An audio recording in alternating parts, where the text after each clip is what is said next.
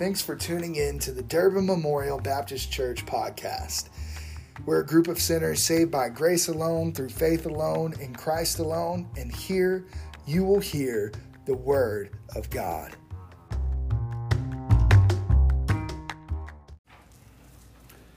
Grace to you and peace from God the Father and the Lord Jesus Christ. It continues to be an honor and privilege to share the Word of God with the saints of Durbin Memorial Baptist Church this morning. A young boy was playing with his dad, and they were playing together, and he said, "Dad, I've decided I'm going to get married."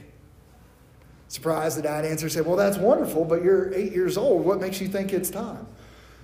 The boy said, "Well, I found somebody worth marrying." So the father says, "Okay, what makes you think that?" He says, "Well, she loves me. She's the best cook. She tells me the best stories. She takes care of me. I know she's not going to hurt me, Dad." Father says, "Well, that's great, son, but who are you talking about?" The boy goes, "It's Grandma.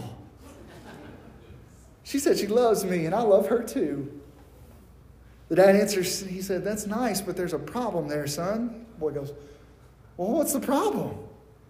"Well, son, she happens to be my mother. You can't marry my mother." The boy thought for a second, then he looked the father straight in the eye and said, "Why not? You married mine." Happy Mother's Day to all the mothers and motherly figures amongst us this morning.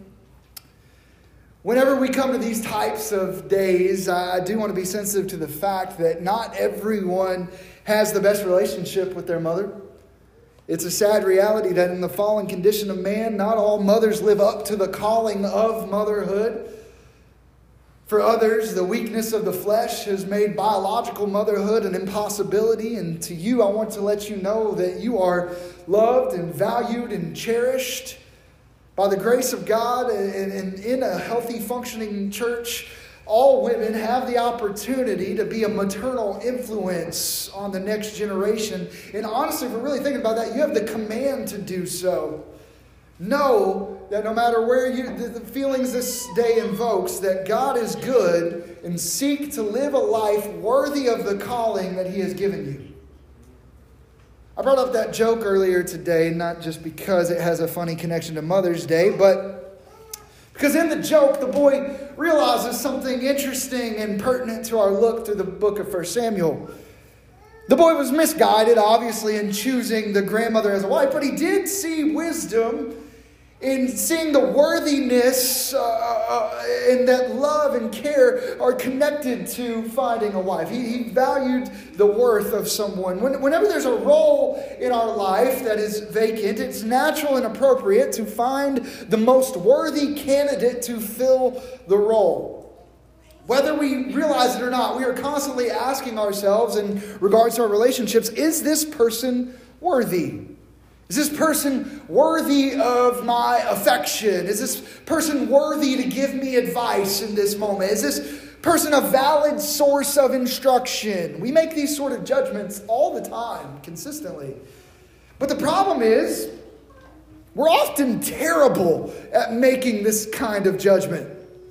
We listen to the wrong voices. We give our affections to people who hurt us. In most of the teen movies in the 90s or the early aughts, they told the story of this girl that was pining for a boy who was dating the evil cheer captain while the protagonist hangs out on the bleachers. One wears high heels, the other wears sneakers. And at the end of the movie, the boy wakes up to find that what he was looking for had been here the whole time. But those types of tales are told over and over and over again. And we can use that as a springboard to get us to a greater reality this morning. The reality is, all of us, whether we knowingly, willingly acknowledge it or not, are looking for someone or something worthy to be our Savior. And we look in all sorts of places. We look to nature. We look to science. We look to another person for a romantic relationship. We look even deep within ourselves, looking for that thing that will give us that completeness, that saving that we're looking for. We look all over the place, trying to find the one thing worthy of our hope and giving of our satisfaction. The problem is, though we may not see it, though we may keep trying to put a square peg in a round hole, those things will never suffice. They will never be worthy. You see, the deep dissatisfaction that we all seek to rectify comes from our separation from the holy God caused by our sin, as our children's question alluded to this morning. When we seek to rectify that dissatisfaction with other sinful things, we will never be satisfied. Such things are unworthy of such a role. They can't live up to that role. But there is one thing, there is one man who can satisfy. There is one man worthy of being our Savior. That man is Jesus Christ. 1 Timothy 2:5. For there is one God and there is one mediator between God and men, the man Jesus Christ, Christ Jesus. Christ Jesus is worthy, and he is able to do so because he lived a perfectly righteous life, never sinning, not even once, never falling short of the glory of God. And from a place of perfect righteousness, he gave himself as a ransom. You'll see that we don't have the verses up there, but if you continue through that section of 1 Timothy, he paid the debt owed for whosoever would believe in him when he shed his blood on the cross. When he gave up his life, the iniquities of all who would ever believe in him were laid upon him. He was the chastisement. Our chastisement was laid upon him. He died a death as a substitute, taking the punishment earned for our sins upon himself. Then by the glory of the Father on the third day, up from the grave he arose, and his resurrection now assures all who believe in him, those who believe in him, will walk in the newness of life. His death gives justification. His resurrection gives us the hope and the truth of glorification. What could we ask for more in a Savior? Who could be more worthy? There is no one. There is nothing. We can look all over, but what we're looking for is right there. The mediator. The only one. There is but one mediator. Christ Jesus. With that in mind, open your Bibles to 1 Samuel chapter 11. We're going to be finishing out the chapter 11 today. The beautiful thing about the Old Testament is that God allows us to see his hand working throughout history to accomplish his plan of salvation. He also provides us with categories that help us better understand his plan of salvation. We've been looking at that on Wednesday nights.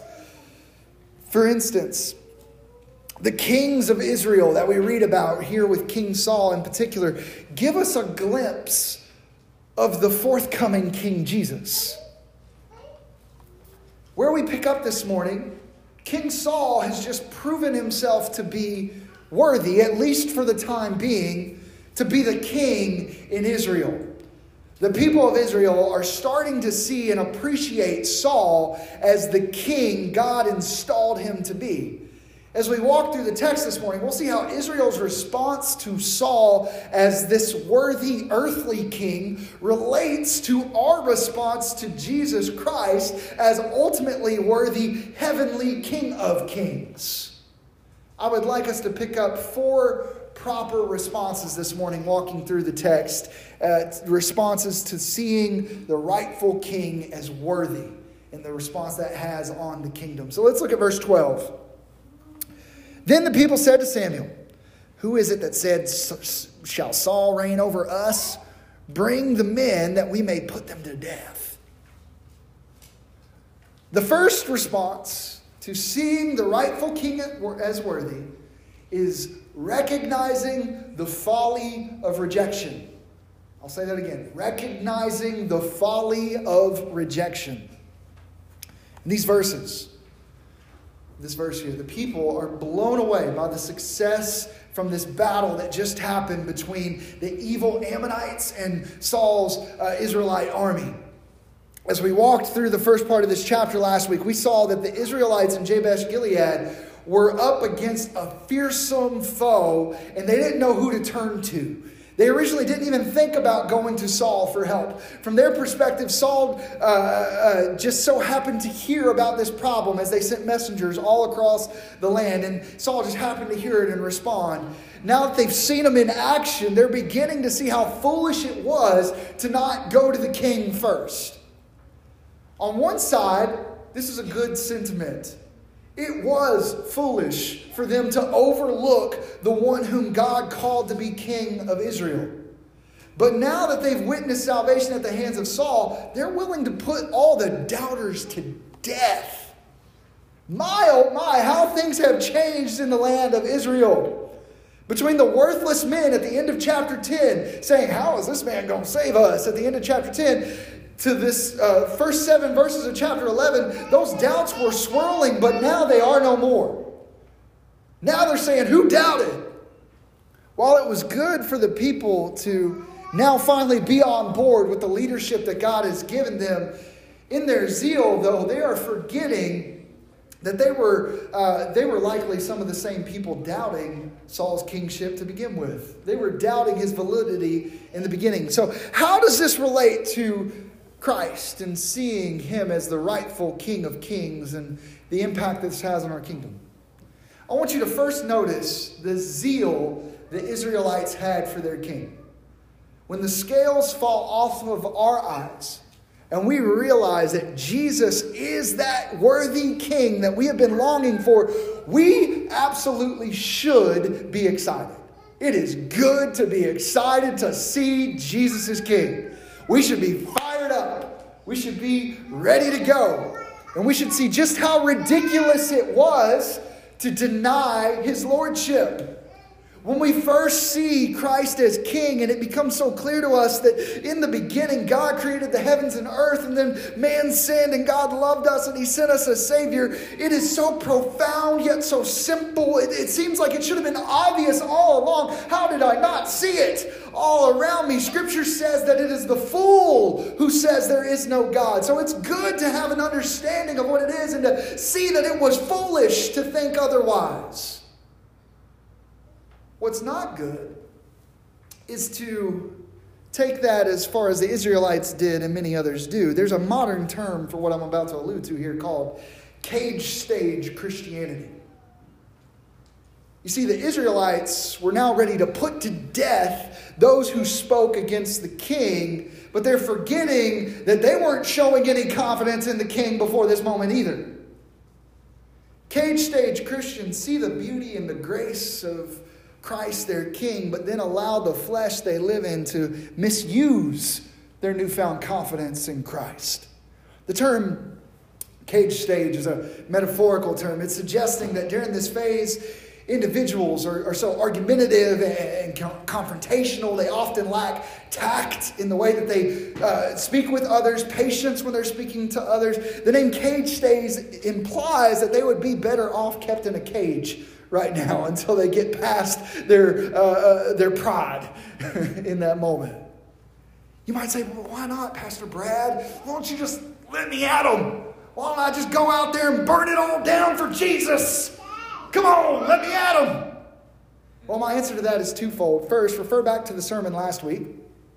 Our weapon is not, in this spiritual warfare, our weapon is not physical. It is proclaiming the word of God. We don't have to be brash. We can be simply confident in the word of God. My second reason for why we don't just go burn it down is this, 1 Corinthians chapter 6, verses 9 through 10. Or do you not know that the unrighteous will not inherit the kingdom of God? Do not be deceived. Neither the sexually immoral, nor the adulterers, nor adulterers, nor men who practice homosexuality, nor thieves, nor the greedy, nor drunkards, nor revilers, nor swindlers will inherit the kingdom of God. And if I were to stop right there, you would think, let me at them. But then read this. As such were some of you. But you were washed. You were sanctified. You were justified in the name of the Lord Jesus Christ and by the Spirit of our God. As such were some of you. That list of people that we want to tear apart, we want to put in their place. We want to tear down. The Israelite people were ready to put them to death. Scripture reminds us that was us. We look out at the world knowing spiritual warfare is real. We have a job to do. Christ is king. We are his soldiers. I'm marching in the Lord's army. But we also know that it is only by the grace of God that we have come to know such things. Let's look at how Israel's new king reacts to their calls for violence in verse 13. Saul said, "Not a man shall be put to death this day, for today the Lord has worked salvation in Israel." The second response that we have to seeing the king as worthy is resting in the work of the Lord to bring salvation. Resting in the work of the Lord to bring salvation. Saul looks at the people of Israel and in different terms he says, "Hey, cool your jets. Relax." There are two aspects of Saul's declaration that we need to realize as we seek to have a greater understanding of the resting in the work of the Lord's salvation. First, it should be noted that Saul culturally had every right to smite any of those people who were set against him. As king, it was proper and valid for him to do so. It would have been well within his power to put their heads on a literal platter. In fact, if you're familiar with the story of John the Baptist, you may remember that he was imprisoned by King Herod. Now, King Herod had an even lower position than our King Saul does in our text this morning.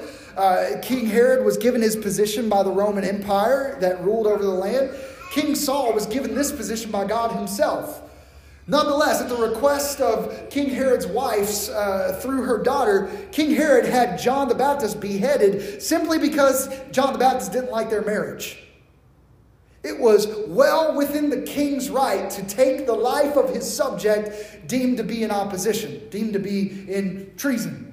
For Saul to show restraint in this section here would have been a great expression of grace towards the people. It was appropriate for him to go to all the people and to put them to death. That was within his rights. The second aspect that we must note in Saul's declaration is where the guy who just led the victory by all accounts, where he assigns the credit for the salvation. He's the king. He just spurred the country into action. He assured their victory, right? No. The Lord has worked salvation in Israel. It was by the providence of God that Saul came in from the field with the oxen at just the right time to see the distress of the people. It was by the providence of God that the message that Saul sent out through the rest of the land was heard and received to bring in the army. It was by the providence of God that the Ammonites gave the Israelites in Jabesh Gilead enough time to call in their Savior. And it was by the providence of God that the battle was won. The Lord has worked salvation in Israel. Through Saul's actions in Israel, Israel is instructed to take rest in the work of the Lord to bring salvation. So once more, we're going to be asking this question. How does this apply to those who rightly see Jesus as the worthy king? Well, first, we understand that Jesus, the King of Kings, the Lord of Lords, as the one to whom and from whom and for whom all things were made. As that sovereign, he has every right to punish those who are in denial of him. I am by no means opposed to living in a democracy. You know, it's cool. We got election day coming up here in just a couple days. But in some ways, us being in this cultural position has diminished our understanding of the rights and the powers of a monarch. We don't really think about things in a monarchy.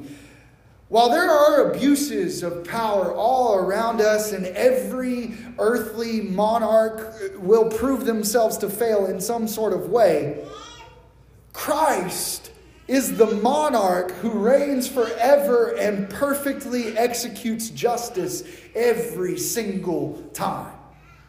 There is not an abuse of power when you are the ultimate source thereof. And you're also the source of supreme justice. The entire concept of right and wrong written into humanity comes from being made in the image of God, the perfect arbiter of justice. So I say that to say that Christ as the sovereign, as that arbiter of justice, as the very standard of righteousness, Christ has every right to justly destroy those who are against him. It's a treasonous act against the king when we work against him in his kingdom, when we sin against him.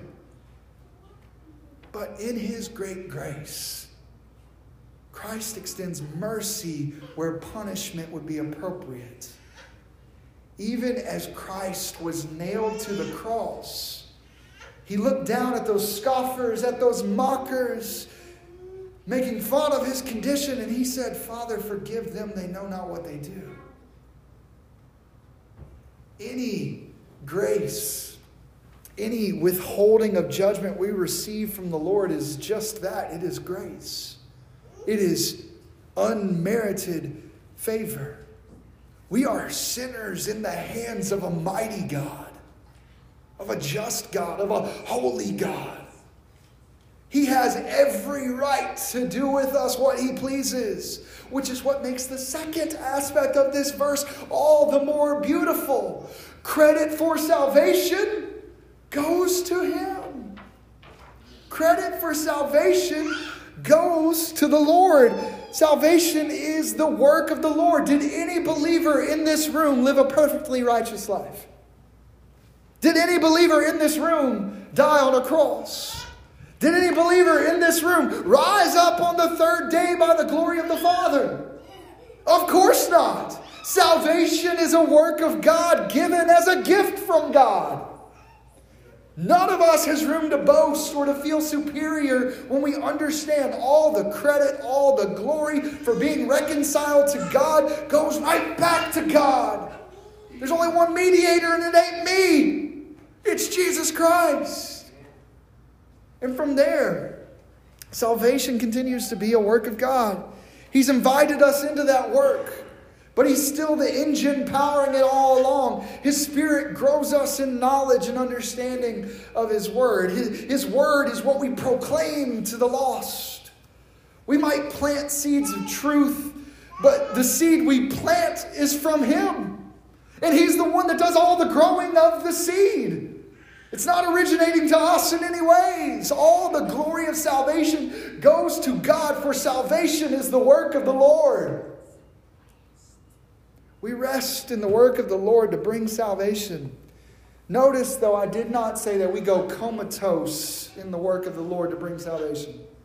He has invited us into this work. May we join in with vigor while peacefully knowing it's God that brings the growth. That's where we want to be strategically faithful in what we're doing as a church. We want to be spreading the gospel. We want to be telling people, knowing that God works through us and he's given all the glory through us. We better move on or we're not going to finish. Look at verse 14. Samuel said to the people, "Come, let us go to Gilgal and there renew the kingdom." The third response to rightly seeing the king as worthy is healthy community. Healthy community.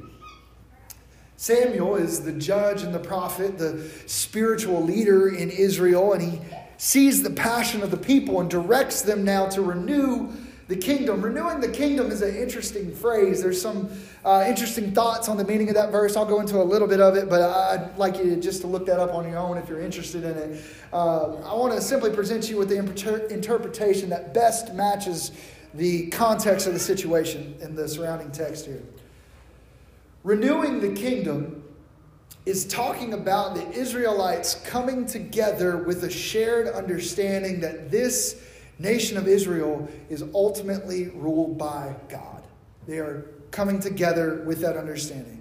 They've seen the work of the earthly King Saul sent to them by the heavenly King God, and revival, rededication, renewal, whatever you want to call it, is spreading across the country. Samuel is directing the nation to understand where it has come from, the provision of the Lord, and then to publicly celebrate that as a community. To do so, they go to Gilgal, the place where Joshua first brought the people into Israel, into the promised land. So once more, let's ask ourselves, how does this apply to those who rightly see Jesus as worthy king? When we are unified in a shared understanding and seeing the worthiness of Christ as king, we are united as his people. When we see the worthiness of Christ to be served and the glory of the Father to extend to us salvation, we cannot help but be renewed. It is the outcome. You may say to me this morning, Pastor Brown, I just don't feel it. I don't feel like being part of the church. Those people there get on my nerves. The pastor talks with his hands too much. I can't get into the Bible study with that baby making all the noise in the front row. If you find yourself tempted to say those kind of things, allow me to ask you this morning, where are you looking? What are you seeing? Where's your focus?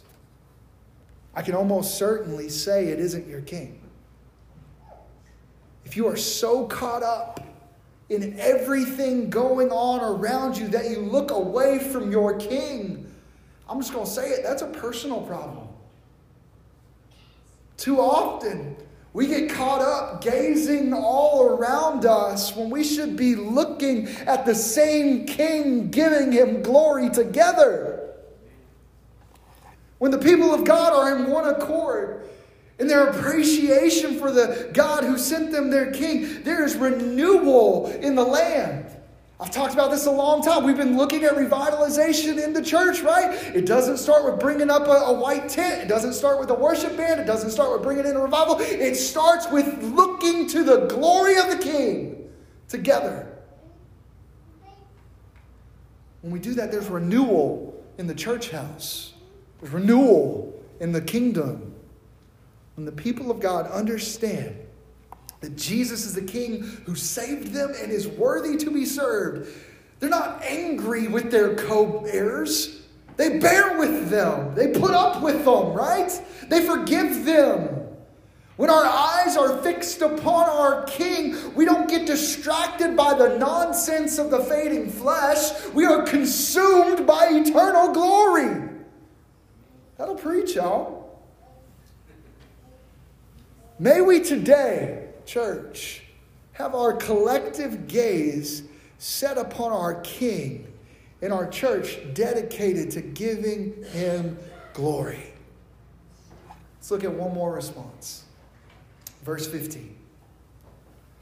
So all the people went to Gilgal, and there they made Saul king before the Lord in Gilgal. There they sacrificed peace offerings before the Lord, and there Saul and all the men of Israel rejoiced greatly. In the final verse of our section this morning, we see the fourth response to those who rightfully see the king as worthy. They rejoice. They rejoice. The first part of this verse is where the debate about what kingdom renewal means. Some take it to mean that Saul wasn't actually made to be king until this moment, even though we had already looked at that. They look at it as a contradiction to what you read in verse 10. But what I believe is the key phrase that refutes that argument and really helps us understand what's going on here is that it says, now they made Saul king before the Lord. They made Saul king before the Lord. If you were to look back at chapter 10, the people there shout, "Long live the earthly king! Long live Saul the king!" But after Samuel then tries to bring the Lord into the conversation, he starts talking about the way to glorify God as king and how he'll treat the people that way. People start doubting the king once God was brought into the conversation in chapter 10. Here, the glory is given to the Lord, and those doubts don't follow in the text. Instead, what follows from dedicating Saul as king before the Lord, what follows from that are peace offerings given to God in celebration of the victory that just occurred. And then that last phrase, that sweet phrase, Saul and all the men of Israel rejoice. So this time, after dedicating before the Lord, instead of doubting, there's rejoicing. The consequence of sin in the land of Israel would return later on down the road. But in this sweet phrase at the conclusion of our time here this morning, at least, we see people simply rejoicing for the greatness of the one true God. What a picture. How does this relate to those who now see Jesus as the worthy King of Kings? When we understand that Christ is King, we may still go through hard times, but we can rejoice. We can be glad because our God has saved us. He has given us ultimate peace. I also want to mention something that we would do well to consider. Notice in this verse here, the Israelites made peace offerings. There's a few different types of sacrifices and offerings shown in the Old Testament. A sin offering was given for the need of purification. That's what we were really alluding to when we were looking about how Christ, through his life, death, and resurrection, offered his life to make us pure, to save us. That's a sin offering that Christ made on the cross. You can see in Hebrews chapter 9, we're not going to go there right now, but you can make a note if you want to. Hebrews chapter 9 tells us that Christ is the perfect sacrifice who cleanses all who believe in him, reconciling us to God. Christ is the sin offering. The peace offering, though, is a different kind of offering. The peace offering wasn't to bring purification, or it wasn't because of the sin that it was given. But rather, a peace offering was an expression of thanks from the Israelites to God. This meal affirmed the relationship between the worshiper, God, and the community of believers. It's known as a sacrifice of well-being or a thanksgiving offering. Here's what I want us to know, and it's so beautiful when you put this all together. We cannot, will not, never will be able to make our own sin offering. Nothing was ever good enough in the Old Testament. That's why they had sin offerings year after year, time after time, again and again with bulls and doves and all that. You can go through the list. But Christ is the perfect sin offering and gives purification to all who believe in him. But I do think for a moment we should consider the peace offering. Think about it. Sacrificing our lives, not to earn purification before the Lord, not to obtain our own righteousness, but because we have received it. Because we have seen the worthiness of Christ as King. Because we desire to honor and to serve our sovereign, our lives become a peace offering. Romans 12, 1 and 2. I appeal to you, therefore, brothers, by the mercies of God, to present your bodies as a living sacrifice, holy and acceptable to God, which is your spiritual worship. Do not be conformed to this world, but be transformed by the renewal of your mind, that by testing you may discern what is the will of God, what is good and acceptable and perfect. Church, may we understand the peace that God has given us, the purification God has given us through Jesus Christ, and in response, not to earn it, but in response, offer our lives as a living sacrifice to him, rejoicing in his glory. As we wrap things up this morning, Saul showed a whole lot of actually really good qualities as a king in our text today. Unfortunately for Israel, Saul was a man. He wouldn't always stay magnanimous. But as we've been relating this story to Christ's kingdom, we need to know that where Saul will get off course down the road, Christ never does. He is worthy to be king. He is worthy to be your King. He was worthy yesterday, he's worthy today, and he'll continue to be worthy tomorrow. While Saul was but a man, Christ is the God-man. And in his divinity, he is never changing. He is always worthy. The question this morning is, do you see him as worthy? Do you see the foolishness of rejecting him for so long? Do you desire to rest in his finished work? Do you want to be a part of his growing community and kingdom? Do you rejoice in Christ the King? If so, praise be to God, because he's done a mighty work on your heart through the proclamation of his word. When we realize that Christ is worthy and desire to serve him, we are called to make that known before others. If you never made that known before, don't wait. Do so today. May all of us make him known in all aspects of our lives. He's not just worthy of your praise on Sunday morning. He's worthy each and every moment of each and every day. May we give God glory. Let's pray. Heavenly Father, we thank you for this opportunity to look at your word, Lord. I pray that you were glorified, that your word was professed without distraction, without muddying of the waters, Lord. And that as a group we would seek to humbly, joyfully serve you, seeing you as the King, the sovereign, holds us in your hands. Our sin is treason, and yet you extend mercy. You've given the debt we owe for our treasonous acts and laid that upon Jesus Christ on the cross, providing purification, and then in his resurrection assuring us of glorification. Lord, may we give you all the glory. May you be calling sinners home. Be with us today. In Jesus' name we pray. Amen.